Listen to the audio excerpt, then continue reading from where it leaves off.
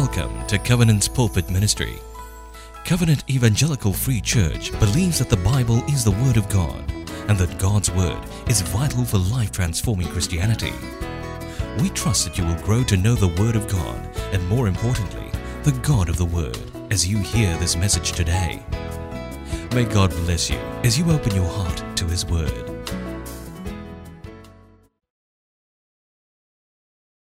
Nobody likes to fail, especially in Singapore, especially failing in a great task under the watchful eyes of many people. Here was such a great task, to swim in open, shark-infested waters of the Pacific Ocean from Catalina Island to the Californian coast, a distance of 26 miles or 42 kilometers. It's literally swimming a marathon.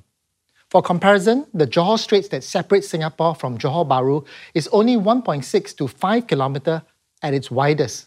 That was a great task Florence Chadwick attempted to do on the 4th of July, 1952. Just 2 years earlier, she had swam the fastest time across the English Channel, a distance of 21 miles in just 13 hours and 23 minutes. Then the following year, she swam the English Channel again in both directions, from England to France and then back to England in 16 hours and 22 minutes. That's incredible. So on the 4th of July that year, she attempted this great task, flanked by small boats that watched for sharks and to help her if she got hurt or grew tired. After swimming for more than 15 grueling hours, a thick fog set in. It was so thick, no one could see what's ahead. Blinded by the fog, Florence began to doubt her abilities. Later, she would tell her mother, who was in one of the boats, that at that point, she did not think she would make it. She pressed on bravely, however, for 1 more hour before asking to be pulled out, unable to see the coastline. As she sat in the boat, she discovered to her horror, she had stopped swimming just 1 mile away from the coast. She was so close. It was a great task, and finishing well is exceedingly hard. I can't imagine swimming for more than half an hour in a swimming pool. Here was someone swimming for over 16 hours in open waters. God has also given us a great task. And this year, a COVID fog has settled over our land, indeed over the whole world. How are we to accomplish that great task in the midst of such fog? As we come to a close of Mark's Gospel, and also a close of this year, I believe God has a word for us. He's calling us to finish well. So before we start our swim into this message, let's pray. Dear Heavenly Father, we pause at this last Sunday of 2020. It has been an incredible year, an incredibly difficult year. We thank you that you have not left us nor forsaken us, yet in the fog, we find it hard to see through it. Would you grant us eyes of faith, not merely to see through the fog, but to see you. You are here with us in the fog. We commit this time to you. Minister by your Holy Spirit to all who hear these words. For we ask this in Jesus' name. Amen. Good morning and welcome to Covenant's Pulpit. Wow, we are on our last Sunday for 2020. What a ride it has been. 2020 will go down for many as a turning point. All our lives have been disrupted to varying degrees. At the time of this recording, over 75 million people have been infected with the virus, and over 1.6 million people have died. And these are just official numbers. Others have lost their jobs, families displaced, lives disrupted. It's been a long, hard year. Like Florence Chadwick, a fog has settled over our lives. The future is unclear and uncertain. Many of us feel fatigued, anxious, and lost. We're not sure if we will make it. What is God's word to us as we come to a close of this year? In the midst of the storm and the fog, I believe God has a word for us this morning. He tells us He is here and He will help us finish 2020 well. This morning's passage is taken from the closing word of Mark's Gospel, from Mark 16, verse 9 to 20. This is an interesting passage. In our modern translations, you will see these words after Mark 16, verse 8, and it reads something to this effect. Some of the earliest manuscripts do not include 16, 9 to 20. To understand what this means is to understand a bit about how our modern Bibles came to us. You see, the earliest New Testament writings were recorded on material made from reeds by the river Nile. They are called papyri. These, however, lack the modern paper processing methods, and so they degrade over time. They are, after all, organic material. So if people wanted to preserve any writings, they had to hand copy them over and over again. They did not have photocopy machines in those days. The bad news is that we do not have the original writings anymore due to this decay. The great news is that we have over 23,000 copies of both the Greek and non-Greek manuscripts for us to piece together what the original was. Now, because of the hand copying, there will be occasional miscopying. The majority of these are minor. However, on 2 occasions in the New Testament, there seems to be longer additions. In today's text, the ending of Gospel of Mark is one such situation. The earliest manuscripts we have suggest that originally Mark's Gospel ended with Mark 16, verse 8. In other words, we are sure that these words were from the Gospel writer Mark himself. But what are we to make of the other 12 verses from verse 9 to 20? Let's begin by seeing how Mark's Gospel ends. In verse 8, it reads, "And they went out and fled from the tomb, for trembling and astonishment had seized them. And they said nothing to anyone, for they were afraid." Why would Mark's Gospel, his glorious Gospel, end in such an incongruous way? Everyone ran away in fear. We don't really know. Some scholars speculate that there were other words after verse 8. Now, because of the nature of the papyri and how they tend to fall apart, it is most probably that this closing or ending words were torn off and lost. I think that's the reason why the Gospel ended so abruptly. The final segment got torn off and lost. And perhaps that's what led the early church to add in verses 9 to 20. Because it does not befit the ending of such a glorious Gospel. This is how we see these words today.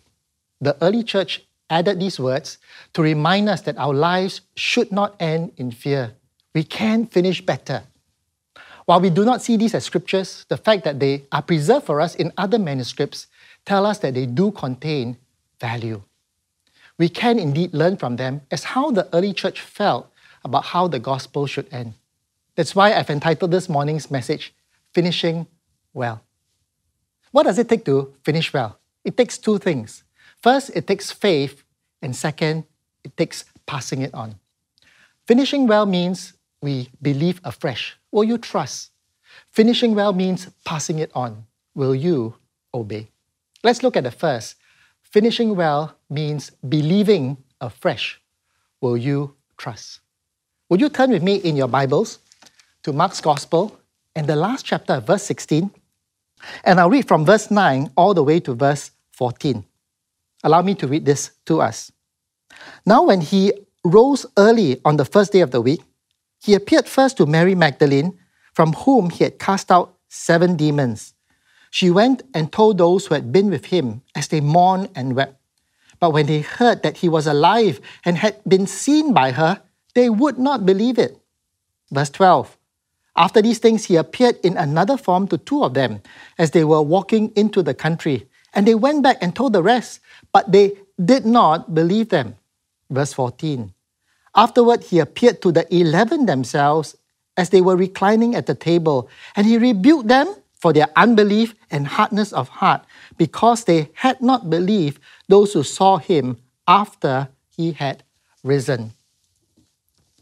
What's the primary message of these first 6 verses? It has to do with unbelief.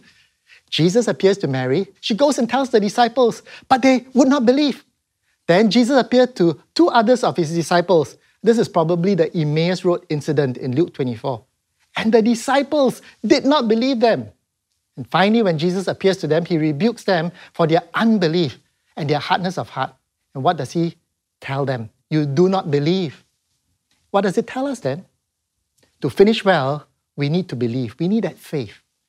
There are at least 2 lessons from this text concerning faith. First lesson, our faith need not be foolish.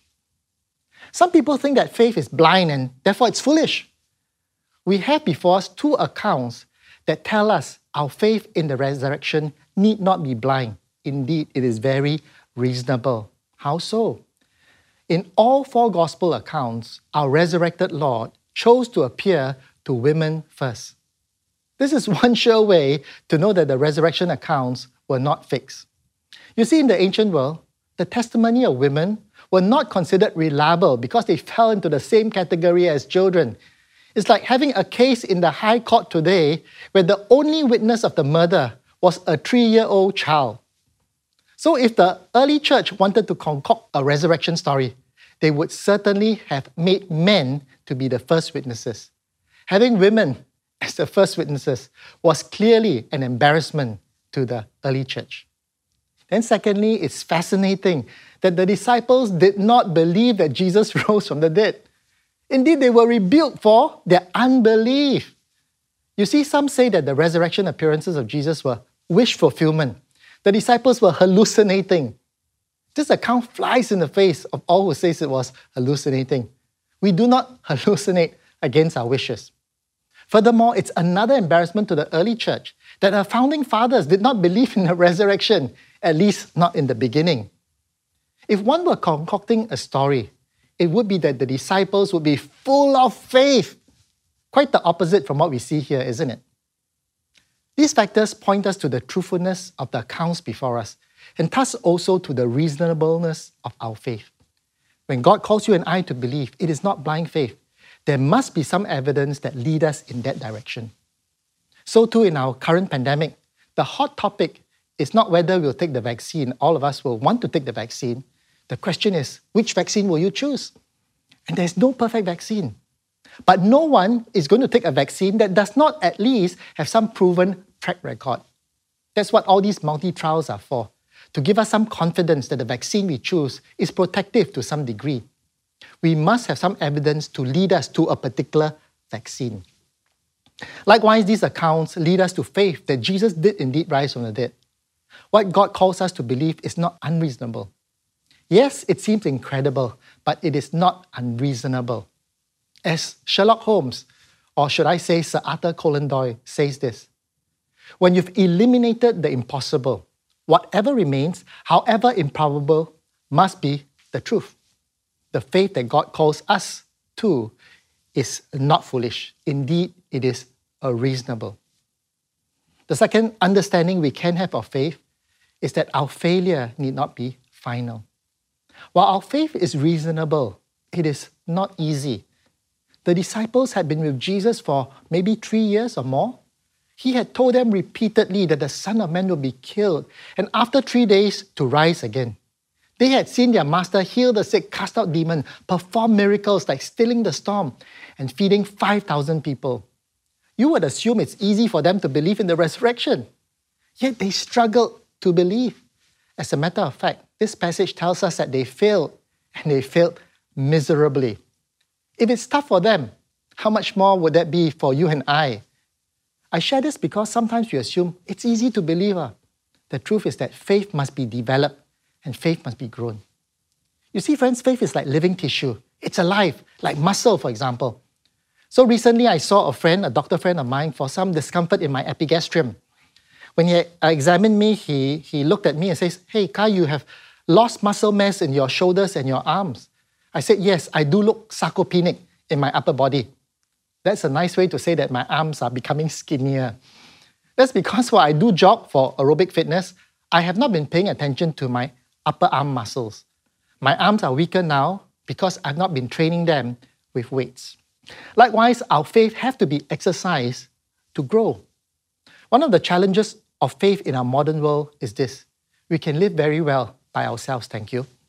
If I have a fever, I take Panadol. If I'm hungry, I go down to the hawker center or go to NTUC for groceries. Modern conveniences and peacetimes are not bad.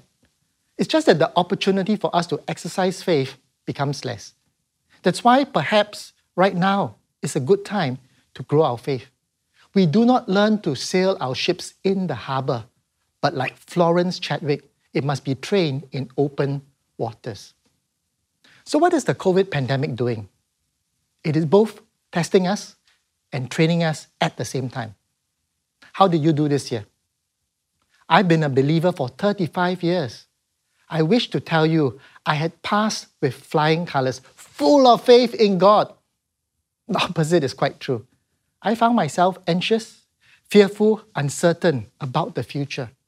Our platform of church leadership in our centers were taken away overnight as our Sunday services closed. Our contact with church members and colleagues were curtailed during the circuit breaker. Like many of us, I felt isolated, I felt alone, disoriented, and discouraged. My faith was tested many times, and I failed many times. So while the year has been bad, I believe I've gotten a better picture of my own faith. I'm not as strong as I thought I was.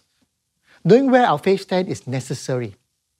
For Singaporean men, it's like taking our annual IPPT, or Individual Physical Proficiency Test. You may think you'll get gold this year, but on the actual test day, you barely pass. How about your faith IPPT this year? I suspect many, like myself, found ourselves failing to believe, much like the disciples. But here's the good news. Finishing well does not mean no failures. Florence Chadwick failed in her first attempt to swim from the Catalina Island to the Californian coast. But 2 months later, she attempted the crossing again. And guess what? The same thick fog set in. But this time, she remembered what happened previously. Instead, in her mind, she saw through the fog to the finishing line, to the Californian coast. And this time, she finished well. Florence could not see the coastline because of the fog, but she had the faith it was there. Likewise, in the fog, we may not see God, but we have experienced the faithfulness of God in the past. We have tasted of His goodness.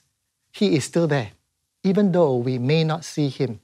He's calling us to trust Him afresh today. Would you trust God afresh this morning?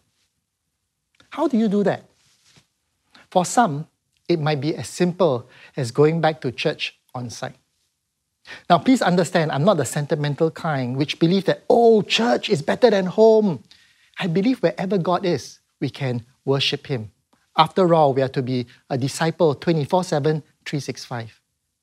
Yet an unintended consequence of church at home is that boundaries have been blurred and we may become too familiar with the sacred. There is a place to set aside space for the sacred, of course with safe distancing measures in place. Making that extra effort to go to church, being in the sanctuary with other believers, worshipping with them, is just different. That's how we are created. Now, many of you have come back to church on site. And those that I've spoken to who have come back to church on site, they have told me how different that experience had been. And they kept coming back. They wanted it. They needed it. Let me encourage the rest who have yet to come back. Book a ticket. Come to church on site. That may be a simple way for you to start a fresh faith journey with Jesus. To finish well, it takes faith. Would you trust Him afresh this morning? Secondly, to finish well means passing it on. Will you obey? For that, let's finish reading Mark 16, the last 6 verses from verse 15 all the way to 20. And this is what it says in Mark 16, verse 15. And He said to them, "Go into all the world and proclaim the gospel to the whole creation. Whoever believes and is baptized will be saved, but whoever does not believe will be condemned. And these signs will accompany those who believe. In my name they will cast out demons, they will speak in new tongues, they will pick up serpents with their hands, and if they drink any deadly poison, it will not hurt them. They will lay their hands on the sick and they will recover." So then the Lord Jesus, after He had spoken to them, was taken up into heaven and sat down at the right hand of God. And they went out and preached everywhere while the Lord worked with them and confirmed the message by accompanying signs. We can see 3 things in these final 6 verses. Number 1, God does not give up on His children. You know, when the Lord appeared and rebuked His disciples, not just for their unbelief, but for the hardness of their hearts, He did not say, "You lousy bunch of good-for-nothings. Since you have so little faith and your hearts are so hardened, I give up on you. You're no longer useful for the kingdom." The good news is that failure is not final. We've seen that. Instead of condemnation, Jesus commissioned them afresh. That's what many of us need to hear this morning. Some of you may indeed feel like you're a failure this year, in the midst of the fog, in the midst of the storm. You have not stood up well in your faith. This is God's word for you. He does not give up on you. He does not give up on me. In the midst of our failure, He still chooses to use us if we will obey. He's not done with us yet. Friends, don't give up on yourself. Get up. God has a great task for all of us. The second thing we can learn is that God provides the necessary resources. 5 signs are mentioned that would accompany the proclamation of the gospel: casting out demons, speaking in tongues, picking up serpents and not being hurt, drinking poison and not being hurt, and the healing of the sick. The reality is that all these, except for one, was recorded for us in the book of Acts. In the book of Acts, we see exorcism and healing in Acts 19. We see the speaking in tongues in Acts chapter 2. The serpent over Paul's hand in Acts 28. Now, we do have one recorded incident outside of the New Testament, recorded by the church historian Eusebius, concerning one disciple, Justus Barsabas, the disciple not chosen, who apparently drank poison without harm. So at least historically, all these events have taken place. Now, I know what you are thinking in your mind.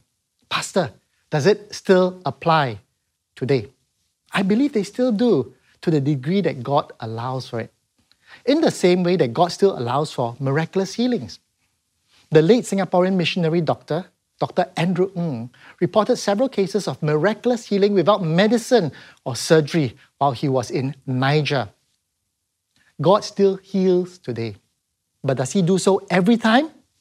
No. As sovereign Lord, He knows what is best for His children, and there are times He decides otherwise. It is not miracle on demand. So if handling snakes or drinking poison are used merely as a show, then it is not blessed of God.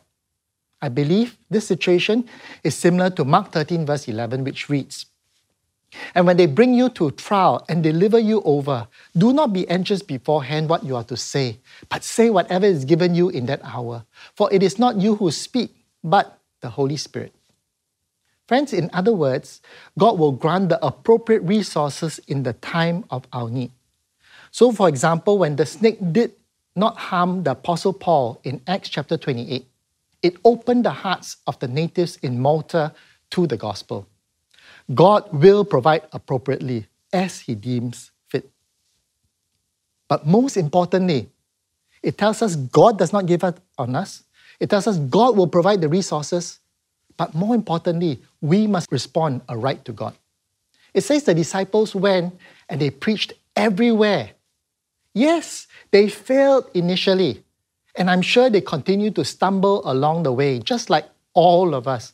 But they did one thing right. They took the Lord's commission seriously. They had been given a great task, and they continued to obey. They passed it on. They went out and preached everywhere. And friends, because they did, and also countless generations of faithful men and women, you and I are here today, saved by that same faith. We are the result of a long chain of unbroken faith and obedience. God invites us today to that great unbroken chain of faith and to pass it on. That's our great task. Friends, it's easy in the midst of the storm and the fog to think only of ourselves. You know, the best time to demonstrate the reality of the gospel actually is right now, in the storm and in the fog. I'm deeply grateful for many covenantals who have taken this obedience seriously. We are grateful for the many who have helped out in our Christmas celebrations for the migrant workers at our Woodland Centre over the Christmas season. Then the countless numbers of you who have invited pre-believing friends over to home for Christmas, to simply love your friends with a meal and to deepen life together. And the many families who have pledged towards Walk for Nation, to bond the families together and to give to the work of missions. You're simply obeying the Lord's command. You're passing it on. You're finishing well. Well done. What about the rest of us? How are you and I to finish well by passing it on? So friends, to finish well, God invites us to trust Him afresh this morning, and secondly, to pass it on. I started this morning's message with a lady swimmer. Allow me to end this morning's message with a male runner. Derek Redmond was 27 years old when he represented the United Kingdom in the men's 400 meters in the 1992 Olympic Games in Barcelona. He had held the British record for the 400 meters and had won gold medals in the 4x400 men's relay in the World Championships. And he was in good form at the Barcelona Olympics. He posted the fastest time of the first round and went on to win his quarterfinal. Now the scene shifts to the semi-finals.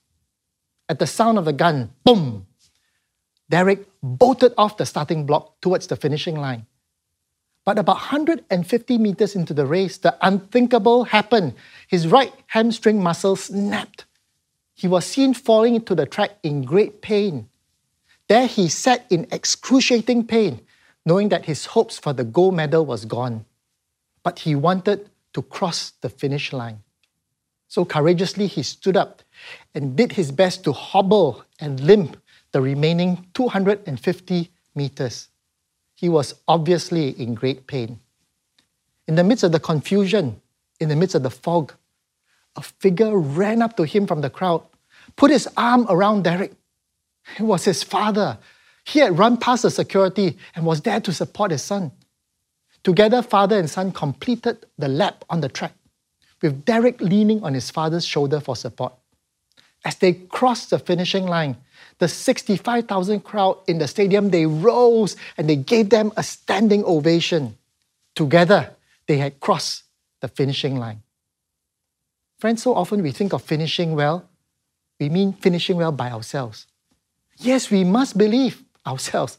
Yes, we must obey ourselves. But we must never forget we are not alone. And that's what the final verse in Mark 16 verse 20 means. It reads this, and they went out and preached everywhere. It doesn't end with a full stop. It says, while the Lord worked with them and confirmed the message by accompanying signs. While the Lord worked with them and confirmed their message. Friends, we are not alone in our pain and in our confusion. In the fog, God is right there with us. And this morning, He calls us to finish well with Him together. Let's finish 2020 well with our God. Let us pray. Dear Heavenly Father, we thank You, You will never leave us nor forsake us. We acknowledge our failures to trust You in the storm. We ask for forgiveness. We thank You that we can start afresh to trust You afresh. For those of you this morning who want to do just that, right now, would you pray this prayer in your heart? Dear Heavenly Father, thank You that You do not abandon me, nor do You give up on me. I make that choice to trust You afresh right now. Help me to grow to really know You more and to trust You more. Grant me that grace for the great task of passing on the faith. For I ask this in Jesus' name. Allow me to pray for us who have prayed that prayer. Dear Lord, please answer the prayers of all those who have prayed as we come to a close in 2020. Would You pour Your Holy Spirit afresh over these Your children and fill them once more with faith that is alive and that comes alive daily in all that they do. For we ask this in Jesus' name. Amen. Who could imagine so great a mercy? What heart could fathom such boundless grace? The God of ages stepped down from glory to wear my sin and bear my shame. The cross has spoken, I am forgiven. The King of Kings calls me His own. Beautiful Savior, I'm Yours forever. Jesus Christ, my living hope. Then came the morning, the promise. Your very body began to breathe. Out of the silence, the roaring lion declared the grave has no claim on me. Jesus, yours is the victory.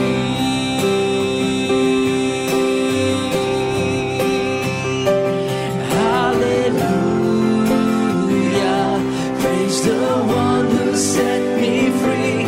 Hallelujah, death has lost its grip on me. You have broken every chain. There's salvation in your name, Jesus Christ, my living hope. Jesus Christ, my living hope. Jesus Christ, my living hope.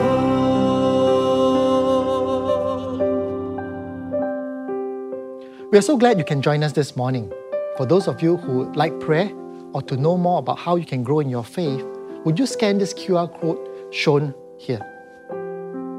Now, here are 2 reflection questions for ourselves. First, share some ways your faith was challenged this year in the midst of the storm. 2, what does it mean for you to trust God afresh today? And take some time to commit that to the Lord as we come to a close of 2020. Allow me to close us with a benediction. May the good God, whom we choose to trust afresh this day, bless your hearts with fresh, abounding, and abundant faith to trust Him. May He bless you and keep you from all harm. May He make His face to shine upon you and be gracious to you. May He lift up His countenance upon you and give you peace as we close this year and begin the new. For we ask this in the glorious name of His Son, even Jesus Christ, our Lord. Amen. The Lord bless you. Let's finish 2020 well.